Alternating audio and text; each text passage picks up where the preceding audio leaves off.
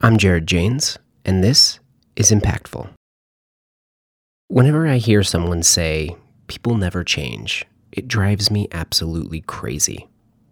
And in fact, the exact opposite is true.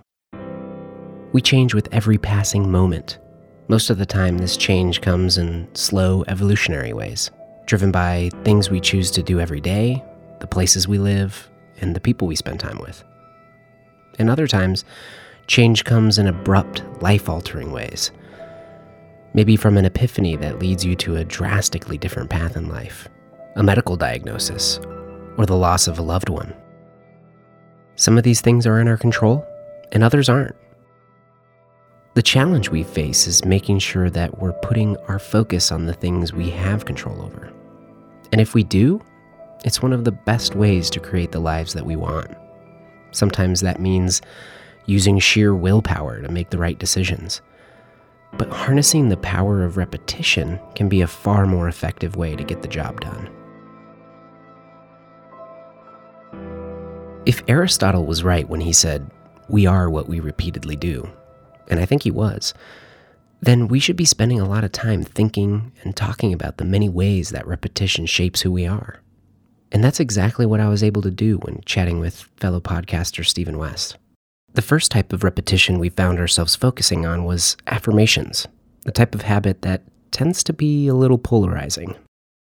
People have an aversion to it because if you're the kind of person that stands there and stares at yourself in the mirror and says, "I am a beautiful child of God," or "I'm healthy, wealthy, and wise, and I'm only getting better with each passing day," that person might be crazy. There's a very real sense that person might not have everything together in their head. But here's the thing, that person may be more in control of their emotional faculties than that person that's judging them ever was. I mean, the way that I see these sort of affirmations and rituals is, of course, there's a lot of BS out there. Of course, there's a lot of pseudoscience, but we are the story that we tell ourselves in our inner monologue. The story that you tell yourself about the things that surround you in the world, that makes up so much of what it is to be you. And I think it's easy to take these types of insights for granted, which is why I was happy that he went on to rehash just how important it is to make sure that we choose our thoughts wisely. Here's my prescription for being a miserable person. Wake up every morning and go on an hour-long walk and do nothing but just think about and revel in all of the things that you hate about your life. All the things, all the shortcomings, all of the insecurities, all of the things that other people have that you don't have, how unfair everything is. I guarantee you, if you do that for an hour every single day, if you put in that effort, you will be a miserable person eventually. And I feel like it goes the other way too. Why not have an hour when you wake up every morning and just think about everything that you're grateful for, everything that you have that other people don't have, everything that makes you happy?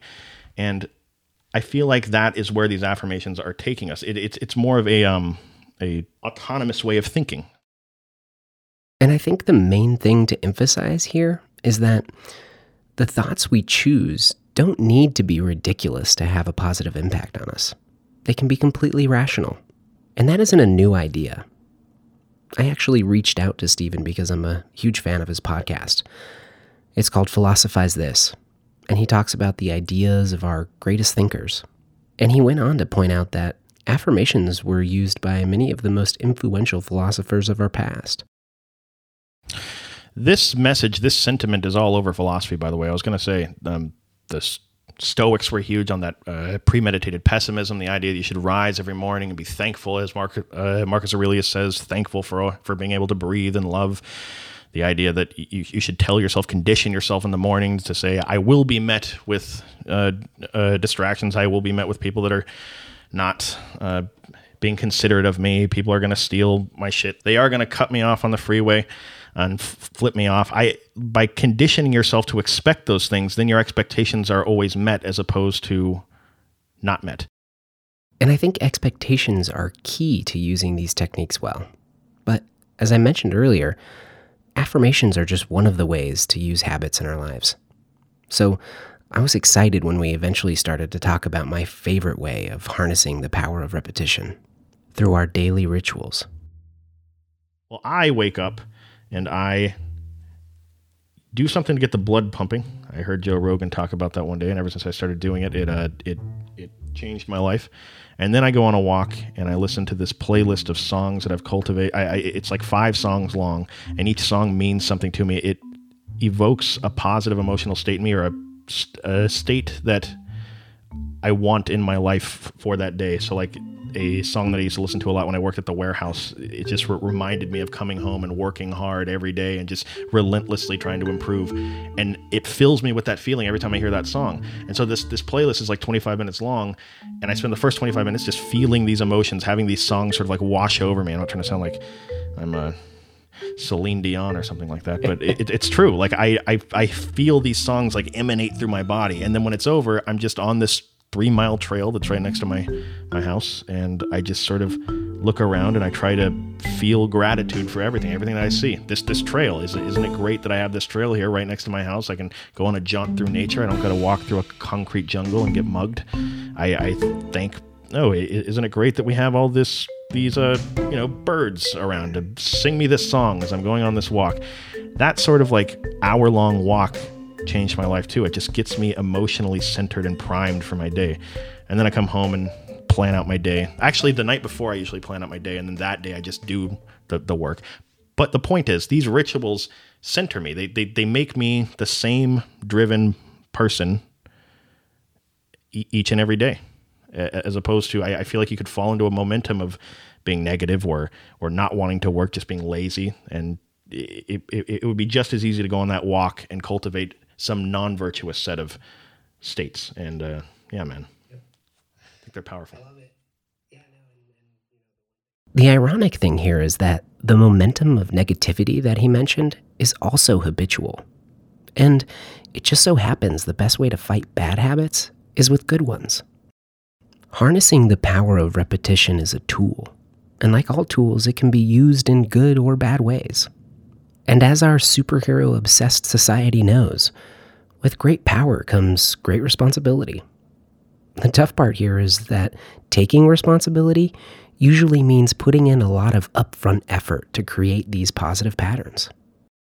But if we put in the work, the best thing about habits is that once they're established, they become automatic. So then that upfront effort and willpower can be used on new things. And the icing on the cake is that, just like a muscle, the more you use willpower, the easier it is to exercise. We always hear about vicious cycles in our negativity-focused world, but in this case, we're talking about a virtuous cycle. It took me years to get my morning routine to where it's at, but now it takes almost no attention, and I'm more productive and happy than ever. But I have a lot of future plans for my routine too. So far, it's been mostly built to help me avoid bad patterns. I eat the same breakfast and wear the same outfit every day so that I don't have to use effort to make deliberate choices. I work out because it's easy for me to fall into a sedentary lifestyle, and I do a few meditations to help me stay focused on the right things throughout the day. This routine has been the most impactful change I have made in my life. And in the process of creating it, I also started to realize that many of the negative habits I was avoiding were rarely a concern for people just a few generations ago. As we talked about in the last 2 episodes, modern life is changing fast, and in many ways, we're struggling to adjust. I think structuring our lives by harnessing the power of repetition is becoming more important than ever. Things like clickbait media, access to unlimited food, and the comfort of a modern couch are taking advantage of our ancient evolutionary programming. And if we aren't careful, we can easily fall into unhealthy, unhappy lives. I was curious to see if Stephen felt the same way. Yeah, absolutely. And I mean, I just want to preface this by saying that I'm not an expert on this at all. I'm not a psychologist, but it seems to me that stands to reason because we have less things to distract ourselves away from this negativity that we could possibly have. It's so much easier to spend your entire day breaking down the people and the things around you and finding what you're dissatisfied about. Whereas if you lived in a tribal setting, if you lived in a setting where you needed to subsist, you wouldn't really have time to sit around and think about how the hut has a leak in it and your friend's hut doesn't have a leak in it. You'd have to go out and find food or you were going to die that day.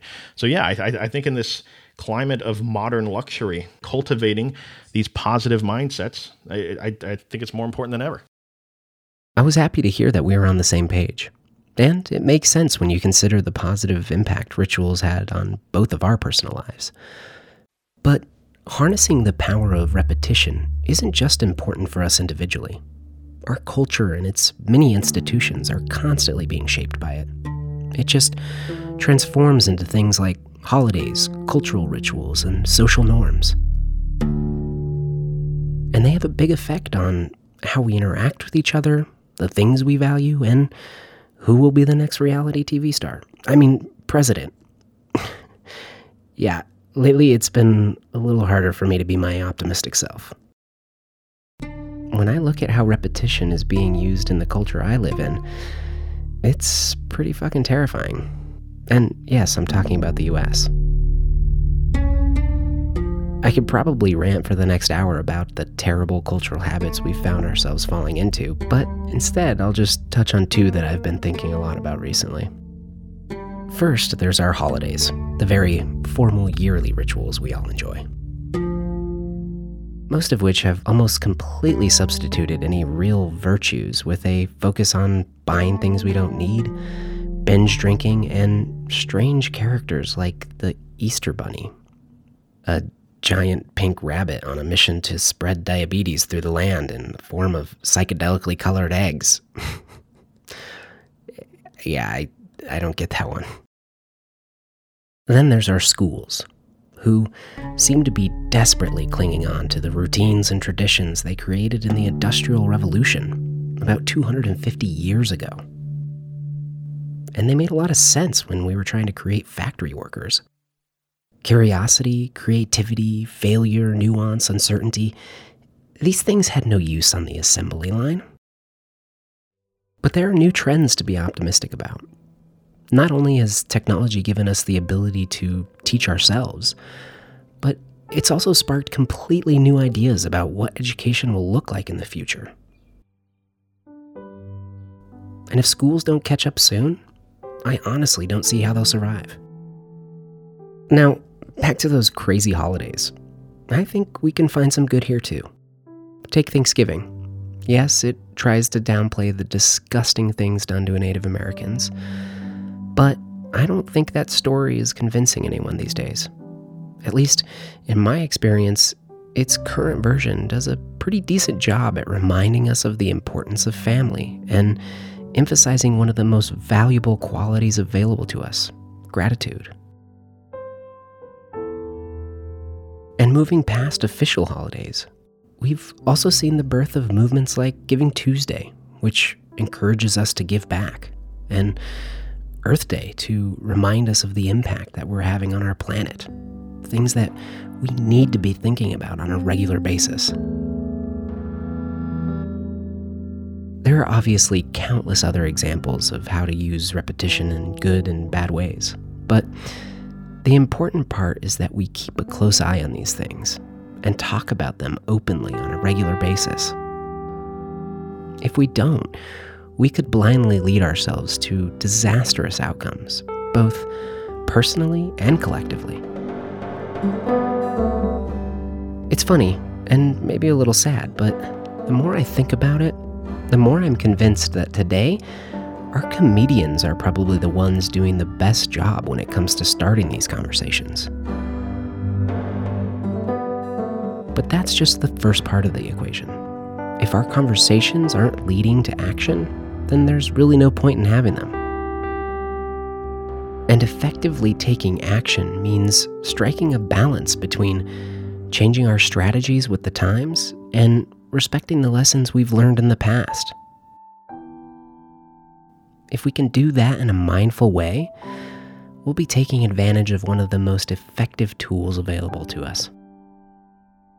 A tool for breaking the habits that aren't serving us. A tool for reminding ourselves of the things that are easy to forget. And a tool for intelligently adapting how we act in our changing world. I say we make a daily habit of asking ourselves, how am I harnessing the power of repetition?